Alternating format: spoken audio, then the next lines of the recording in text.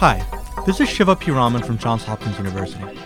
Now, over the course of this lecture, I'd like to talk a little bit about our generalized CT approach to imaging patients with hematuria, and more specifically, some of the challenges in terms of detecting subtle cases of transitional cell carcinoma. Now, I'm going to begin with a brief discussion of CT urography technique and specifically some of the protocol options that are available, some of the ancillary techniques that you may or may not choose to incorporate into your own practice, and then finally, how we at Johns Hopkins choose to image patients with suspected hematuria. We'll then move on and talk a little bit about our hematuria workup, what kind of diagnoses you should be looking for. And then we'll spend the majority of this lecture talking about transitional cell carcinoma, which I think is an incredibly difficult diagnosis, and specifically, what you should be looking for in each of the three major components of the collecting system: the pelvocalyceal system, the ureters, and then finally the bladder. Now, when you're putting together a CT urography protocol, your primary goal is to maximize distension of the upper urinary tract. But by the same token, you want to do that with the least possible radiation dose. Now, in terms of protocol availability, I think there's really three major protocols that are being used out in the community. The first, and by far the most common protocol, is a single bolus technique. Now, the single bolus technique is relatively simple. It involves giving 120 cc's of Omnipaque 350, followed by acquisition of separate arterial, venous, and delayed scans.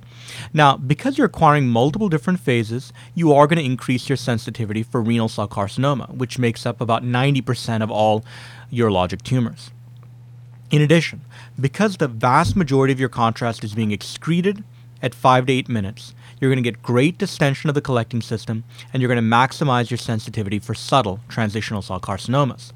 Now, by the same token, because you are acquiring multiple discrete phases, your radiation dose is going to be a bit higher. Now, if you really want to reduce your radiation dose, there is an alternative, and that's the split bolus technique. Now, the split bolus technique involves dividing your contrast dose into two. So you start by giving about 50 cc's of contrast at time point 0. You wait 5 minutes to give another 80 cc's of contrast, and then at 7 minutes you acquire combined nephrographic and excretory phase images. Now, because you're acquiring fewer phases, you're combining two phases after all, you are going to reduce the radiation dose to the patient. But at the same time, because only a smaller percentage of your contrast is ultimately being excreted, 50 cc's, you are going to get less robust collecting system distension, and unfortunately, you are going to reduce your sensitivity for transitional cell carcinoma. Now, the third option, albeit one that as far as I know almost no one uses, is the triple bolus technique. Now, the triple bolus technique entails splitting the contrast dose into three separate smaller boluses. And so you give 30 cc's, then 50, then 65 cc's, and you acquire combined corticomedullary, nephrographic, and excretory phase images. Now, obviously, you are combining multiple different phases, so you do reduce radiation dose. Unfortunately, because only a very tiny amount of your contrast is ultimately going to be excreted, your collecting system distension is very poor, and I feel this technique really reduces your sensitivity for transitional cell carcinoma. In general, I really recommend the triple bolus technique should not be considered as a potential protocol. Now, once you've decided which of those three major protocols to utilize, the next step is to decide whether or not you'd like to utilize a number of different ancillary techniques which have been described in the literature. These include things like abdominal compression, IV saline, oral saline, Lasix, prone positioning, and a lower dose of IV contrast. So why don't we start by talking about abdominal compression. I think we've all seen these devices. They're compression pads that go over the abdomen, and when inflated, they essentially trap the contrast in the upper urinary tract and the pelvocalyceal system. Unfortunately, there is a lot of data in the literature suggesting that the utility of abdominal compression is questionable at best. An article in Radiology in 2005 suggested that compression really did very little in terms of ultimately improving either distension or opacification of the urinary tract. Now, even if you believed that compression actually helped, the problem is that abdominal compression can really affect your workflow. First of all, you do have to acquire two separate sets of images, one with compression and another after compression is released so that the contrast can flow distally into the ureters and subsequently into the bladder. And that, of course, will increase your radiation dose. Secondly, you have to be very careful about using compression in patients with any kind of an aortic pathology, including abdominal aortic aneurysms or recent surgery, and it can be a little cumbersome to deploy in patients who are obese. For those reasons, I think that abdominal compression is really not that useful and potentially could just slow you down for no real benefit. Now, what about IV diuretics or IV Lasix? Now, unlike abdominal compression, there is a good deal of data in the literature suggesting that Lasix has a clear benefit in terms of distending the collecting system. In addition, clearly, Lasix will dilute out the contrast and reduce beam hardening artifact, streak artifact. You can see through the contrast a little better to identify subtle transitional cell carcinomas. Unfortunately, Lasix does have some downsides, and I think the major downsides come in terms of daily workflow. Your technologists and your nurses have to be willing to take into account Lasix allergies, blood pressure variations, renal function, and it can just slow down your daily workflow having to administer a medication. For that reason, you really have to take into account whether your workflow can handle giving diuretics on a day-to-day basis. Now, what about utilizing prone positioning? Now, the theory underlying prone positioning is that the contrast flows downhill into the pelvic-calyceal system, theoretically improving your distension. Unfortunately, again, the literature is somewhat equivocal. This article, done in 2009, suggested that supine positioning was actually better than prone positioning with regard to pacification and distension of the pelvic-calyceal system. Now, again, even if you assume that prone positioning actually works, which I'm not so sure about, prone positioning can be incredibly uncomfortable, particularly in patients who are obese, who have other comorbidities, who have lung abnormalities. Try lying still in the prone position for 5 minutes on a hard CT table. It's not that easy. And for that reason, I really think that prone positioning is not a good idea and is not necessary. Now, what about another option, and that's oral hydration? Now, Satomi Kawamoto, one of my colleagues here at Hopkins, wrote a great paper in 2006 in AJR where she looked at oral hydration as opposed to a number of other ancillary techniques, including things like IV hydration, Lasix, prone positioning, etc., etc.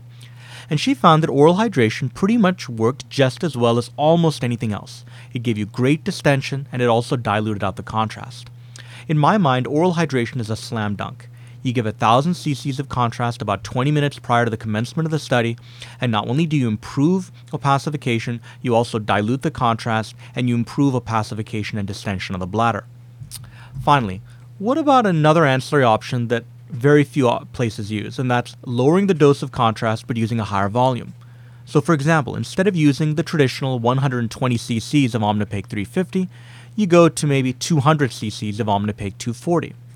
Now, the theory underlying this is that by giving a larger volume of contrast, you get better distension of the collecting systems in the ureters, but the lower dose results in less dense contrast, less beam hardening artifact, and a better ability to identify subtle abnormalities in the collecting system lumen.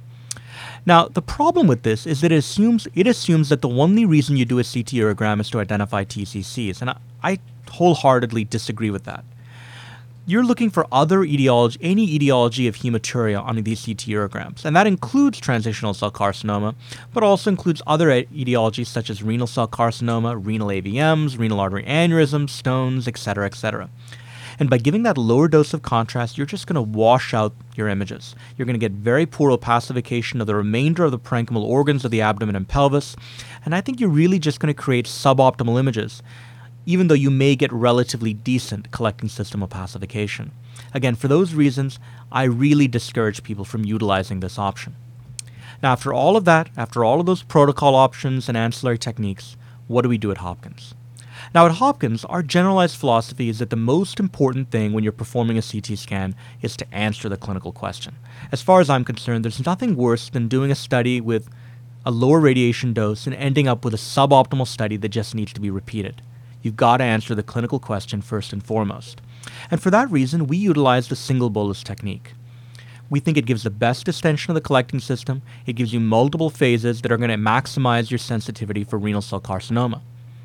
But that being said, we do try to reduce the overall radiation burden to the patient by only imaging the parts of the patient that are absolutely necessary in each phase.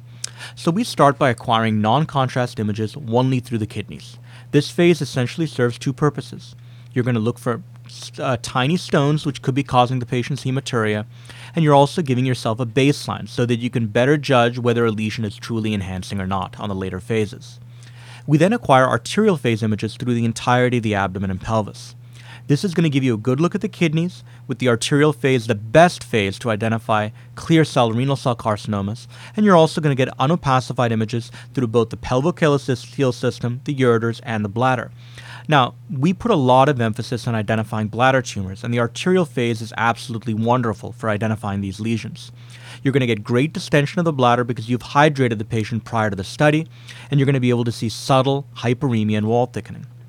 We then acquire venous phase images just through the kidneys. And again, this gives you another look at all the parenchymal organs of the abdomen, and you can identify renal cell carcinomas.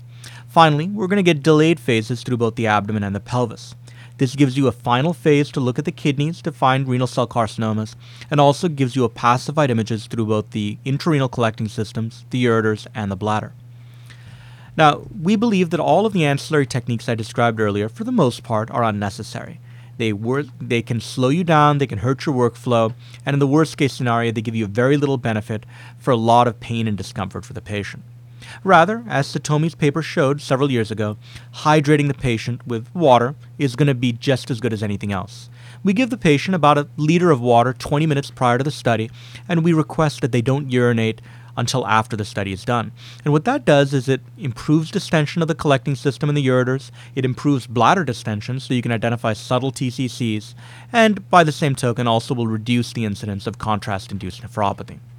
Now, we don't believe in giving these alternative doses of contrast. We believe that you want to give a standard 120 cc's of Omnipaque 350 because, after all, your goal isn't just to identify TCCs, but it's also to identify all the other abnormalities that could potentially be causing a patient's hematuria. Now, one point that I'd like to make is that we almost never acquire delayed images any later than 5 minutes.